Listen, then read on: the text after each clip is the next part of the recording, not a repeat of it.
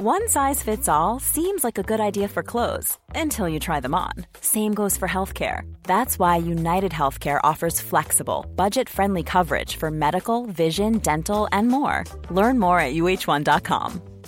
Planning for your next trip?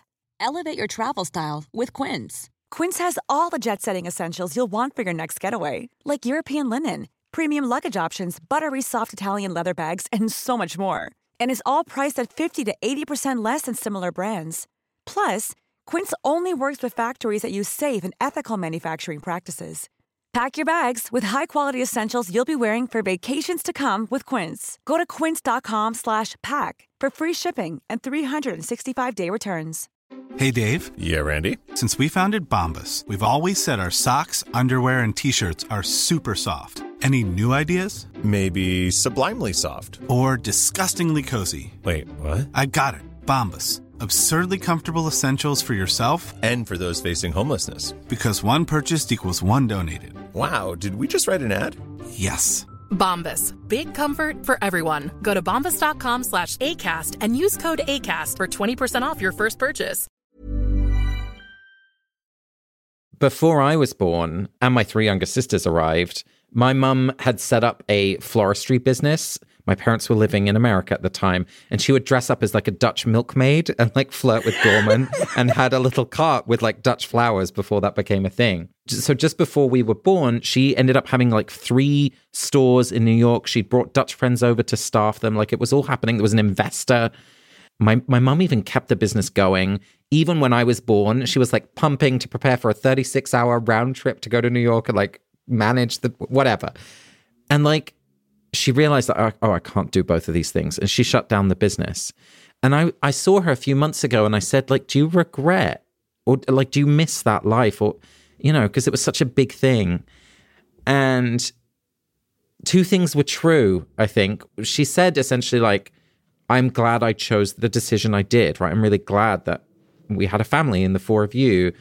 But I could see, and she acknowledged that like there was a deep sadness that wasn't something that had been part of her life, because she's an incredible businesswoman and like would have been an amazing global florist. And I just think, especially for me as a man, like realizing the choices, especially mothers make, parents make generally, like there's something really big about them and hard. And that's something we're going to talk about today with our guest, Anna. And I'm really looking forward to hearing how she's navigating the questions she's brought to us. Just one warning before we get into today's episode. Anna is going to be talking about having a baby and being pregnant. And we know that some of you might not want to hear a conversation about that right now. And so we just want to warn you so that you can take care of yourself in whatever way makes sense for you. I'm Casper ter Kuile. And I'm Vanessa Zoltan. And this is The Real Question.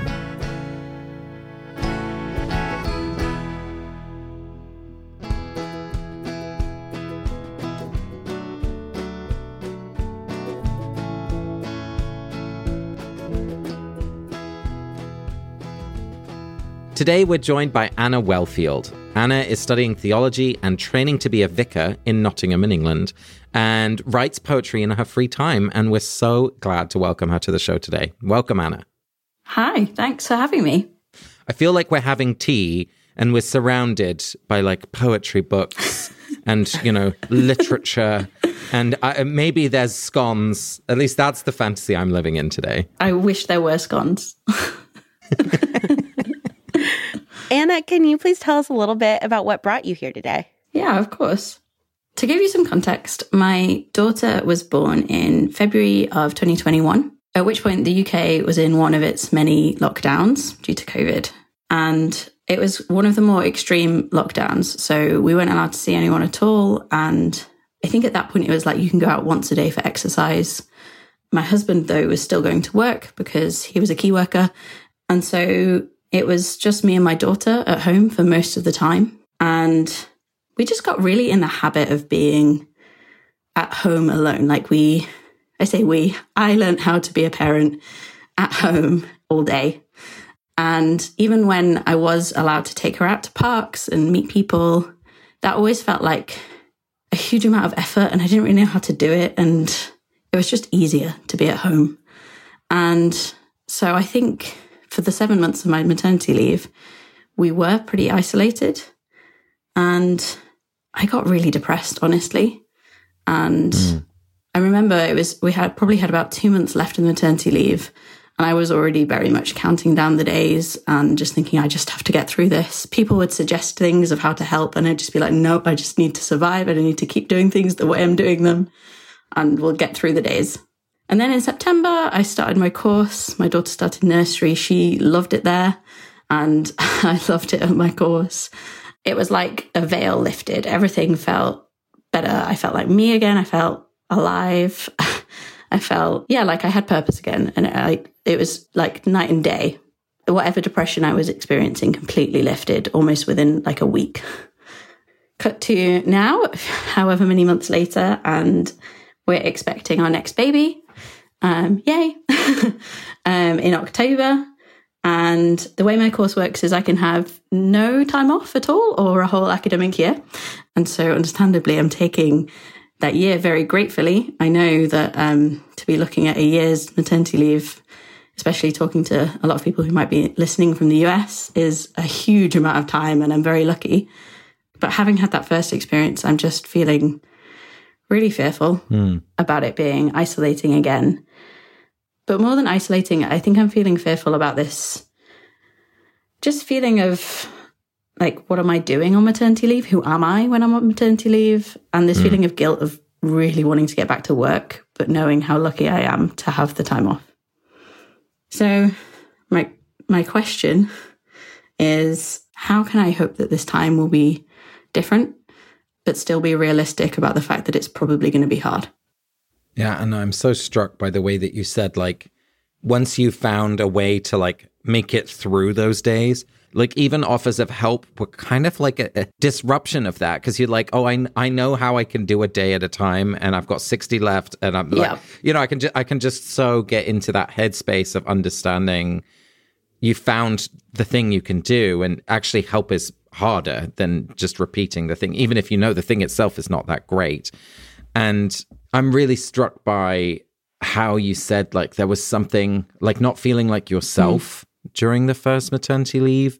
And I'm curious, I mean, I can imagine, like, I'm not a mum, obviously, but I'm like, I don't want to not feel like myself. I'd be really resistant to that. And so I'm curious, like, who are you when you're not yourself?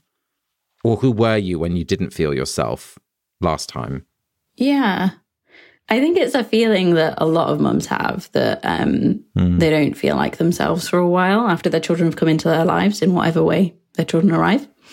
Yeah, I think it's this thing of your whole world becomes about caregiving. And if that wasn't true of you before, it's really hard to kind of fight to remember the things that were key to your identity.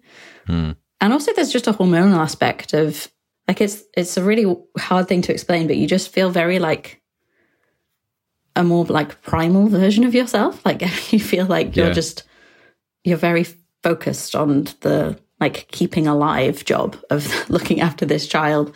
And that gradually dissipates, but it's hard to feel like a rational human being for a while. Yeah. That's such a good way of describing that sense of like, focus, like the other things have to fade into the background because there's so much specificity that's demanded of you, and it's all caregiving. Like that's the fullness of the focus. I mean, we don't know each other yet. Would you tell me a little bit about like what are the other bits that had to fall out of focus? Like obviously your degree, your training, your kind of professional work as well. What were some of the pieces also that had to kind of melt into the background? Can I add to that question a little bit of what are the things that you usually like about yourself? It's the same question that Casper's asking, right? Like, what are the things that you're usually like, this is me that couldn't come out while you were in this caretaking mode? Yeah, I think it's a few things. My like friendships and like my deep, close friendships that I can really, I'm someone who gives a lot of time to listening to their friends and supporting them. And it's, that it felt like that couldn't just practically happen as much. I mean, that partly was COVID, but partly I think my daughter would be crying or need a feed, and everything would have to be interrupted all the time, even when I did, have a phone call or Zoom people. I spent a lot of time thinking and reading and, cooking and having time to kind of reflect on what's happened in the day and make connections between things like, something I've read or a podcast I've listened to and what's happening in my life. And it felt like that part of my brain didn't have room during that time, which is odd because there was a lot of time. With a newborn, they're sleeping a lot and, I spent a lot of time watching TV. But I think there's something about being totally on your own compared to even being with a newborn or with a small child that just is really different, especially if that, child in the cot also comes with it like a huge feeling of responsibility. It's really hard to kind of just like concentrate on something else. You mean you weren't able to write a dissertation while exactly keeping a helpless child alive? Well, you should be ashamed of yourself. I know. I mean, people do. People write books and all sorts. Do they? Do they? I don't know. Who are these people? I don't believe a word. They have full-time help, right? Like, presumably. So it's like this haunting from last time that's already kind of casting a shadow on what's coming up now. And am I right in thinking that you're like, yes, I know the context is different, but like, is this actually going to kind of be a similar experience? And I don't want that again. Yeah, I think people keep saying it won't be the same again. It's not COVID, but there's just this big part of me that doesn't believe them. Yeah. I love that you have friends that like want to take care of you, but that sounds so annoying. I'd be like, you don't freaking know. You cannot cut out with a scalpel what was COVID and what was maternity leave. Also, we're not totally out of COVID. Babies still can't be vaccinated, right? Like, that's so nice that people want to encourage you. But if I were you, I would find that very frustrating that other people are trying to predict for you how this is going to go. Yeah, absolutely. I'm wondering, I don't mean this, but I'm going to say it just to see how you react. Like, check in with yourself how this emotionally feels. What if I were to say to you, look, Anna, you have no idea how it's going to go. Try not to worry about it and see. Is your reaction to that like, fuck you, I know my body. This is going to go badly. But yes, but it's also like, it's that feeling of if I let myself just experience it, I feel like I'll be, however many months in before I realize it's going badly, and then it'll be too late to do anything about it. You're like, I will have given up by then. Yeah, the roller coaster will have happened, and I will just be waiting to get off the ride.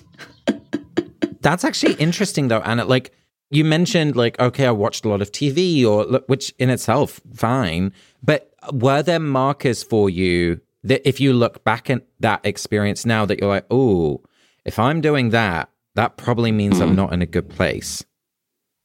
Maybe. I think the TV thing, I mean, I do love watching TV. I think it's like, what TV am I watching? And how, that's interesting. Like, and how often am I taking breaks from that to do other things?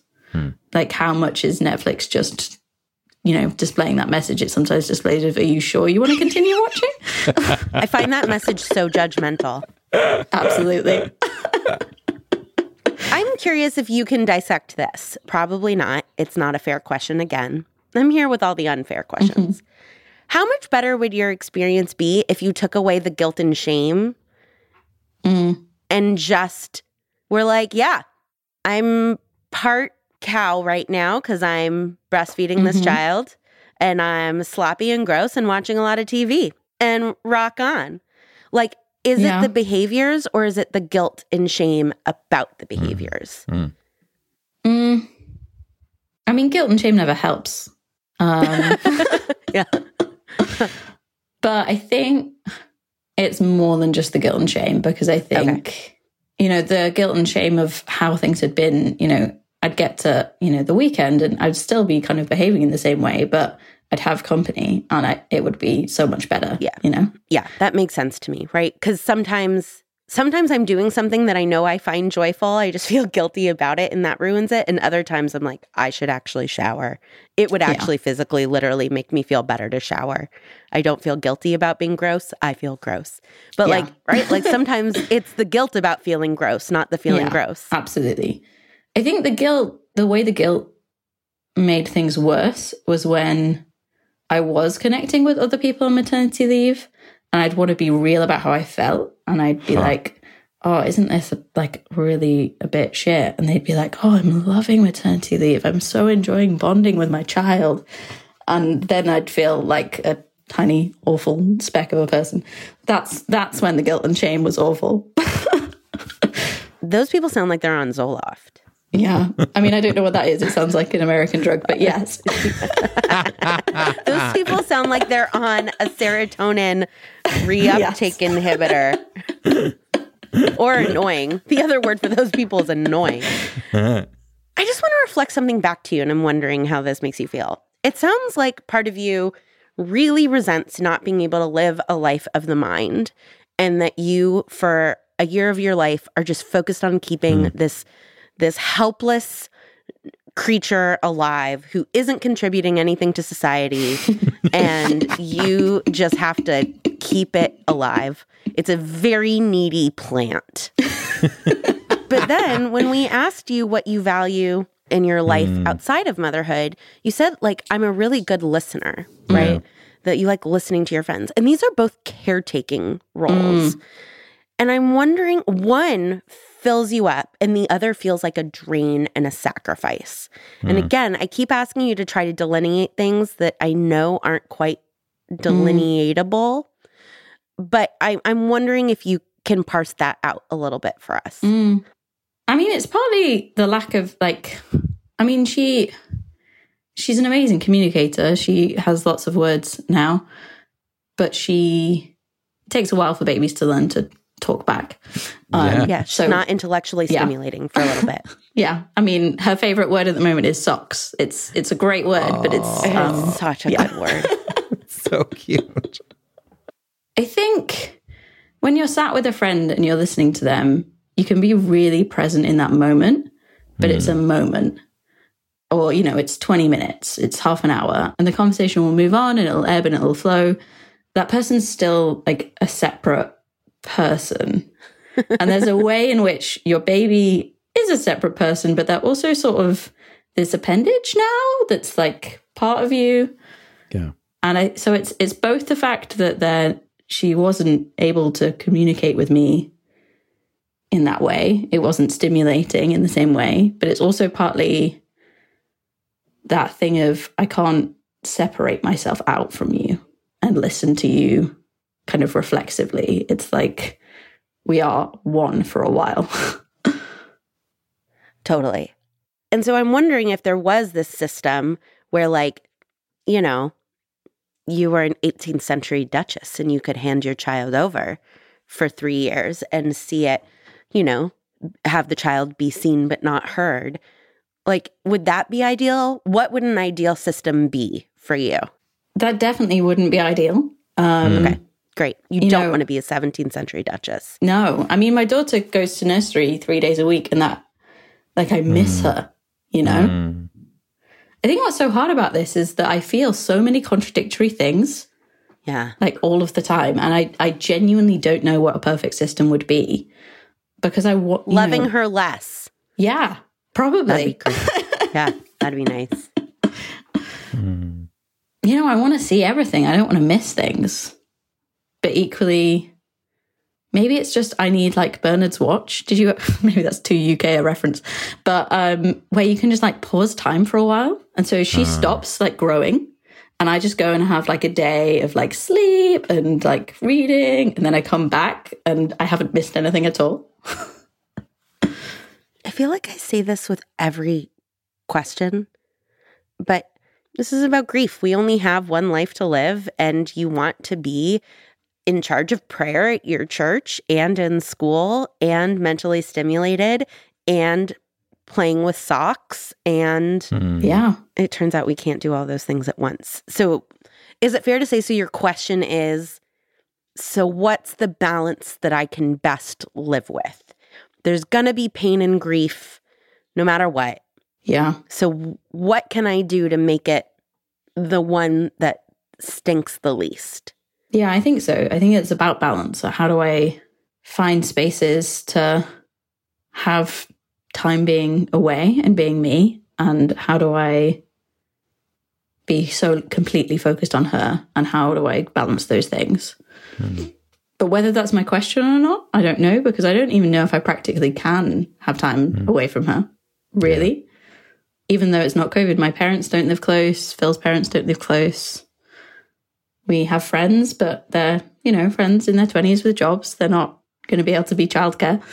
So that's what really strikes me, Anna, is what I hear and what you're sharing is also a kind of a knowing that it's not going to be that different, because some of those fundamentals in terms of, they're like systems of care, like Vanessa was talking about, and like you've just said, it is going to be you, actually, most of the time, and it is going to mostly be you at home alone. And sure, your oldest child will be at nursery a couple of days a week, but like I feel like I hear you be quite clear-eyed about what you're preparing for. And so I'm wondering if there's something about preparing for an endurance test that you've done before, but you didn't enjoy that much, and you kind of know it's coming again. That's what I'm hearing. Yeah, I think that's how it feels. When I look at this time, I'm not optimistic that it's going to be amazing. Yeah. I'm looking at it like, how do I make it better? Yeah. But even saying that does make me feel guilty because I have this thing of why would it not be amazing watching the first year of my child's life? Well, I think this is really important, because there's one thing which is accepting what it is. And then there's the comparison, which of course is the killer of all joy.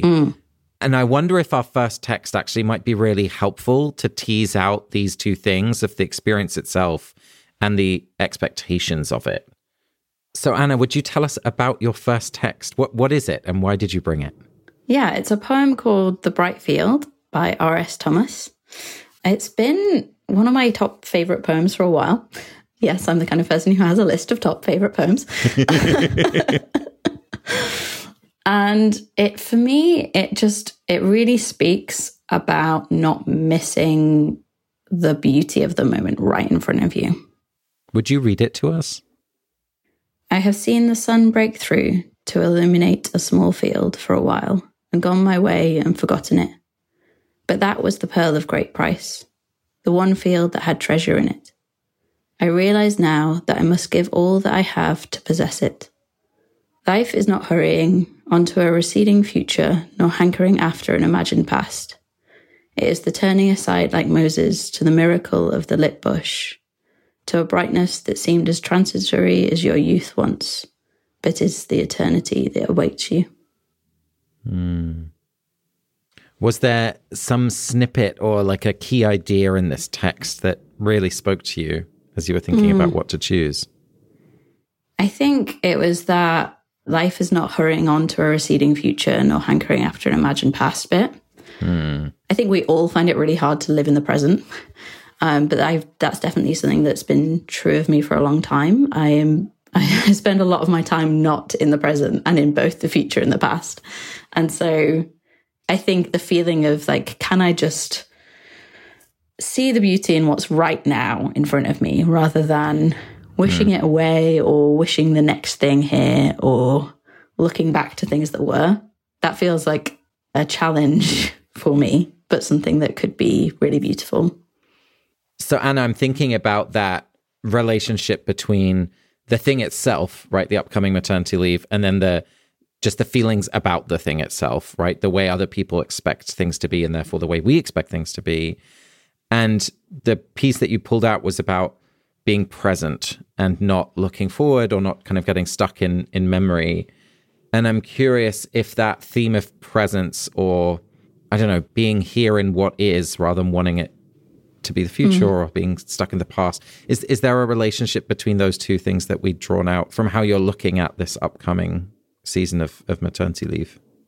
I think to see the present moment and to see the beauty in front of you, you have to kind of, there's a theme of acceptance there of you have to kind of let go of the things that aren't right in front of you. Let go of kind of wishing things were different, but also wishing that I was different.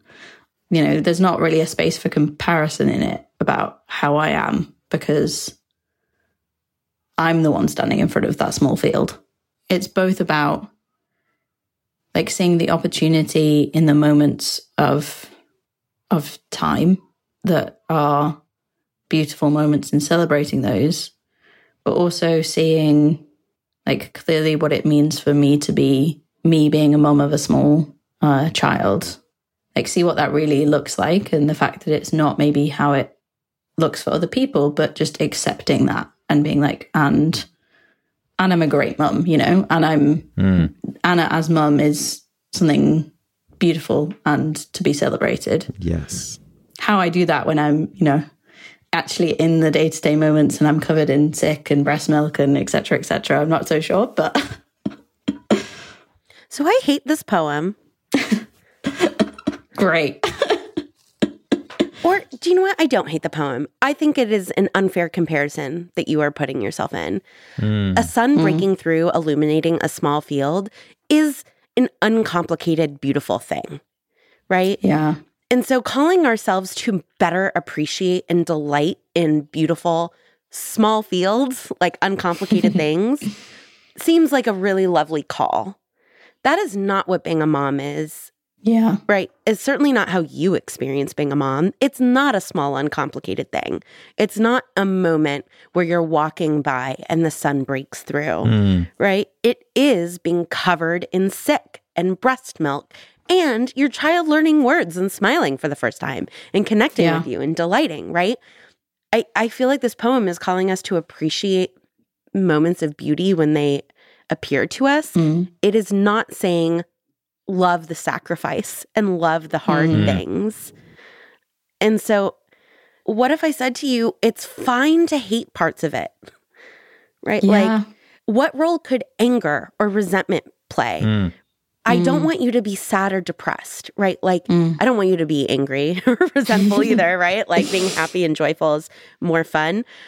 But this is just freaking hard. It's hard. It's real. It's not a small field. Yeah. So, yeah, I'm just wondering if there are other feelings. Like, what if you just let yourself resent moments of it and say to this baby while it's pooped on you, I love you, but this is disgusting. I think it's that feeling of resentment is a really great feeling to let yourself feel, but it feels best when you have a cathartic outlet. And I definitely, there were times when I wanted that, but I felt like yelling at my baby is not an appropriate cathartic outlet.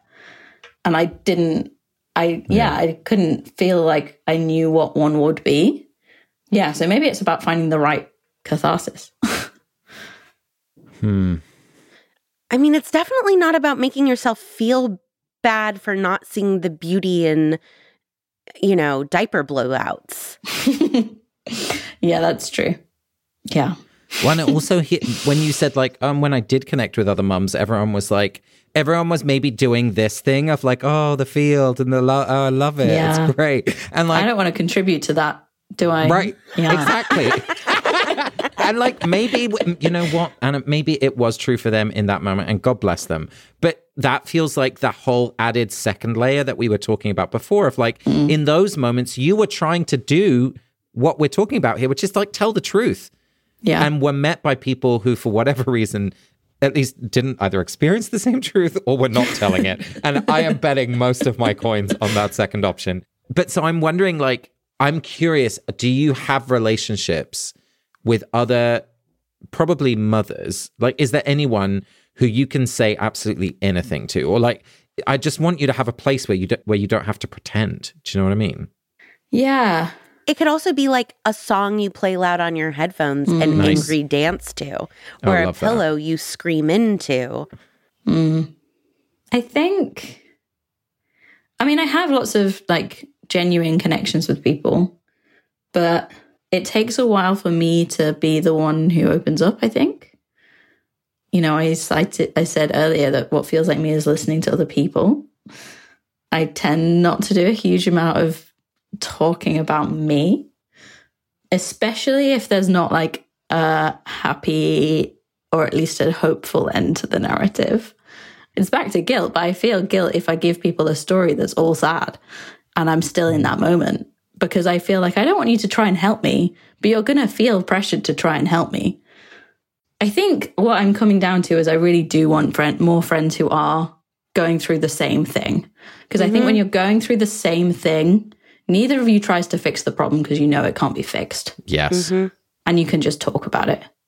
And due to just circumstance of being the first in our friendship group who have started having kids, that's not something I have at the moment. And it's so I need to, there's an element of I need to try and find that. It's just amazing, right? How company can make you feel better. It's what we always say about literature, right? Like if you read a book and someone 200 years ago was like, motherhood frickin' sucks. You're like, oh my God, even 200 years ago, they felt this way. And they're talking right to me, right? It's that feeling seen thing.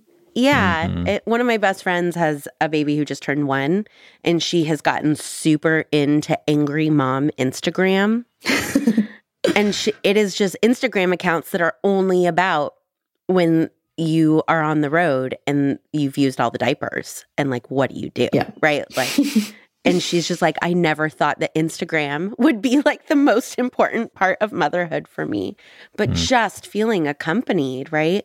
And the way our current systems are set up, it's like actually when you have a kid is when you move into the house with a private yard, or you actually isolate more and more when you need that connection more and more. Yeah. And so I think what I don't want about this poem is its focus on the personal responsibility of it all. Yeah. Right? The like, it's on me to see the beauty in the field. It's on you to do whatever you can to not be depressed this time. But it's not on you to just like see the beauty. Yeah, no, I feel like I fell into that trap of reading the poem actually in that way of looking for beauty. So I really appreciate where this conversation has taken us, which is like the experience is one thing, and that's like, let's be honest, it's just going to be really hard. And so there's this second layer that we can think about, which is the guilt or the judgment or the, all the stuff that's wrapped around the experience itself. And I'm really excited for you, Anna. I feel like you're coming into it this time. I don't know. You're like a seasoned jewel thief. You're like, look, the heist is not easy, and it's not going to be easier this time. But I know my crew now, and like, I'm not going to be betrayed by the Spanish code breaker because I like you're just like coming in at a level of awareness, an element of like expertise of understanding that you're coming into the experience with this time, which feels different to me. And if there is a beautiful field in those 12 months of maternity leave, fabulous. But like, we're not going to go in expecting a field every day, right? Like, yeah. I don't know, what I'm going to take away from R.S. Thomas is like the harshness of the landscape, but you know where you're walking now. Do you know what I mean? Like, I don't know, there's an understanding of the reality that you're bringing now that feels really powerful. Maybe it's not the noticing the beauty that I need to work on. It's like noticing the opportunities to nap that I need to work on. Hello. Say more. Yes. I think the first time around, I was still very in that productivity brain of like work ethic and that kind of thing. Yeah. And so if she was like asleep, I would be like, okay, what can I do in this time to make my environment cleaner or like life better, or, what can I achieve in this time? And I could have napped a lot more, and that would have been better. Well, luckily, I think our second text is called Nap More. And if it's not, I think it'll still help us. So why don't we move on to our next text? You should celebrate yourself every day, but some days you should celebrate with jewelry. Whether you want to commemorate an unforgettable moment or just bring some added sparkle to your collection, Blue Nile can offer you expert guidance and a wide assortment of jewelry of the highest quality at the best price. Go to BlueNile.com today and experience the ease and convenience of shopping Blue Nile, the original online jeweler since 1999. That's BlueNile.com. BlueNile.com. Hey, it's Ryan Reynolds, and I'm here with Keith, co-star of my upcoming film, If, only in theaters May 17th. Do you want to tell people the big news? All right, I'll do it. Sign up now and you'll get unlimited for $15 a month and 6 months of Paramount Plus Essential Plan on us. MintMobile.com/switch. Upfront payment of $45 equivalent to $15 per month. Unlimited over 40 gigabytes per month. Face lower speeds. Videos at 480p. Active Mint customers by 531.24 get 6 months of Paramount Plus Essential Plan. Auto renews after 6 months. Offer ends May 31st, 2024. Separate Paramount Plus registration required. Terms and conditions apply if rated PG. Even when we're on a budget, we still deserve nice things. Quince is a place to scoop up stunning high-end goods for 50 to 80% less than similar brands. They have buttery soft cashmere sweaters starting at $50, luxurious Italian leather bags, and so much more. Plus, Quince only works with factories that use safe, ethical, and responsible manufacturing. Get the high-end goods you'll love without the high price tag with Quince. Go to quince.com/style for free shipping and 365-day returns.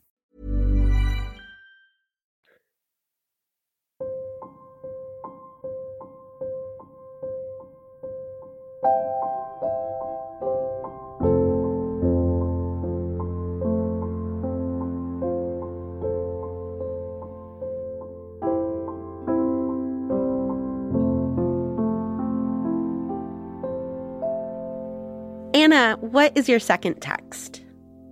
So it's an extract from a book called A Line Above the Sky by Helen Mort. And she is a poet and an amateur climber and a mother in Sheffield. And her whole book is about motherhood and sacrifice and the joy of mountaineering and about risk and about the way society views mothers who choose to keep pursuing that risk.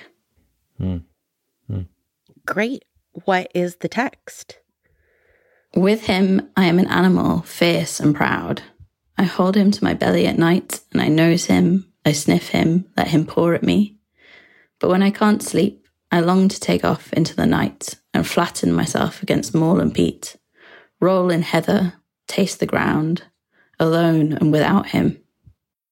I imagine creeping back in by morning, bringing him the smell of ferns, the taste of feathers, the roughness of gritstone, my eyes glittering with the small light the stars have granted me. What is it about this text? It's that bit about longing to take off into the night, to be alone and without your child. But then what beautiful things you can bring back the next day when you come back. There was this sense that the me that Eleanor was getting was a me that was diminished. And if I could have snuck out and, rolled around in moor and peat, that's not my version of what I would have done. But, if I could have gone and done something, I would have been able to bring her back so much more than what I was giving her. What would be your moorland peat? Like a really good cup of tea and cake in a cafe with a good book. And trees and sky and, the outside too. But I think, just time. Unplanned, unstructured time where no one needs me. Mm-hmm. Yeah. Can you structure some unstructured time into your life? Is that a possible thing? Yeah. Like starting week 1, you have one friend who's willing to come for 3 hours on Tuesdays? Yeah, probably. Certainly I could be more, I could choose that time more when Phil's around at the weekends. I think it's back to that theme of guilt. Who knew this was all about guilt? But I think last time I felt this sense of, this is our time all together. I have to be here. But I could definitely do a lot more leaving when he is there. Yeah. And I sense some hesitation. What are you noticing? So Phil is an incredibly engaged father, and he's actually really, like, day one was amazingly competent with babies. It's like a natural skill set. But he's much less good at dealing with sleep deprivation than I am. And so I think there was like a practical sense of, if I can let him nap, our lives will be better because he'll be less grumpy. But yeah, I think there's a mixture of both. I think it's more about, rather than kind of just like letting ourselves like make decisions in the moment, we could plan for both of those things to happen. You know, he can have a nap at some point and I can go out. That's achievable. And there'll be some weekends when it isn't, you know, like I also don't want to fall into a trap now of setting up expectations that end up being too hard to keep as well. Or pretending that practical solutions are solve everything. What's actually happening. Right. But I mean, you just radiate so much care. Like the fact that you're like, well, I want Phil to have sleep and I can take it, you know, like it's such a generous orientation, maybe to a fault. Yeah. Like everything that you've shared is clearly coming from a place of wanting to support the people you love. And I just, that is beautiful. I don't want to negate that. And no one, Phil, kids, us, everyone, like no one wants to see you back in the hole that you ended up in. And so it probably will take a little bit of discomfort to set a different pattern, I think. Yeah, I'm wondering whether I need like a little like song or like a mantra or something that I can like say to myself when that feeling of like, am I allowed to do this comes. Like this weekend I was away on a retreat that was compulsory. I didn't choose to do it, but I felt so guilty about how my daughter reacted when I left, and so guilty when I came back about how clingy she was. And I feel like maybe I just need something I like say to myself in those moments of like. What do you wish someone else would say to you in those moments? I think it's partly about permission, like you're allowed to do this, but it's also partly that thing of like, it's better for everyone in the long run. There it is. I'm allowed to do this. It's better for everyone that I do this. Also, I just would like to say, using one of my sacred texts, St. John in Jane Eyre says a very important line at one point. He says, I want it. And like, that makes him feel entitled to it. Yeah. And I would just like to say on behalf of mothers everywhere, I want it is sometimes just enough of a reason. Yeah. Absolutely. You can just be like, I want it. Yeah. And I want to get to a place where I want it convinces me. Absolutely. Yeah. You have a daughter, right? Showing her that it's okay to just do things you want, right? Like that's an important thing to show her. You're allowed to want things. And you have to teach her that you're going to be frustrated sometimes, right? But like for the sake of your daughter, show her. Women are allowed to want things and then get them. Yeah. And on behalf of the other moms and the other women in your life, and in everyone who feels dispossessed in any way, right? I want it. Do it. Yeah. And bring back feathers. Great. But like, just go. Anna, I'm just so grateful to you. Your Seriously. courage in talking about this. Eleanor is such a lucky kid to have you as her mom. And this upcoming baby will be as well. And please let us know what angry practices you come up with. Rage dancing, screaming into a pillow, destroying plants, throwing plates, whatever it is. And I just hope that you get to go to cafes and eat scones just because you want a scone, and that is sometimes just enough of a reason to eat a scone. Yeah. So great to be with you, Anna. And seriously, good luck this year. Thank you. This has been so great. We have an amazing maxim from Jessie this week, which is nobody is really anywhere. We're all just on our way. Thanks, Jessie. You've been listening to The Real Question. Love the show? Please leave us a review on Apple Podcasts or wherever you listen to the show. And you can also follow us on Instagram and Facebook at Real Question Pod and on Twitter at The Real Q Pod. A big shout out to our BFF tier patrons, Laura Lorber, Amanda Schramm, Effie Howe, Ashley Mail, Eloise Faring, Mary Margaret, Ari, Bitty, Becky Boo, Kristen Hall, Jenny Cruz, and Stephanie Fedowish. Thank you so much, everyone. We're a Not Sorry production. Our executive producer is Ariana Nettleman. We are mixed by Erica Wong, and our music is by Nick Bowl. And we are distributed by Acast. Special thanks this week to the wonderful, wonderful Anna. And thanks as always to Julia Argy, Nikki Zoltan, Lara Glass, AJ Uramas, Gabby Iori, and Stephanie Paulsell. Thanks, everyone, and we'll talk to you in 2 weeks. Thank you.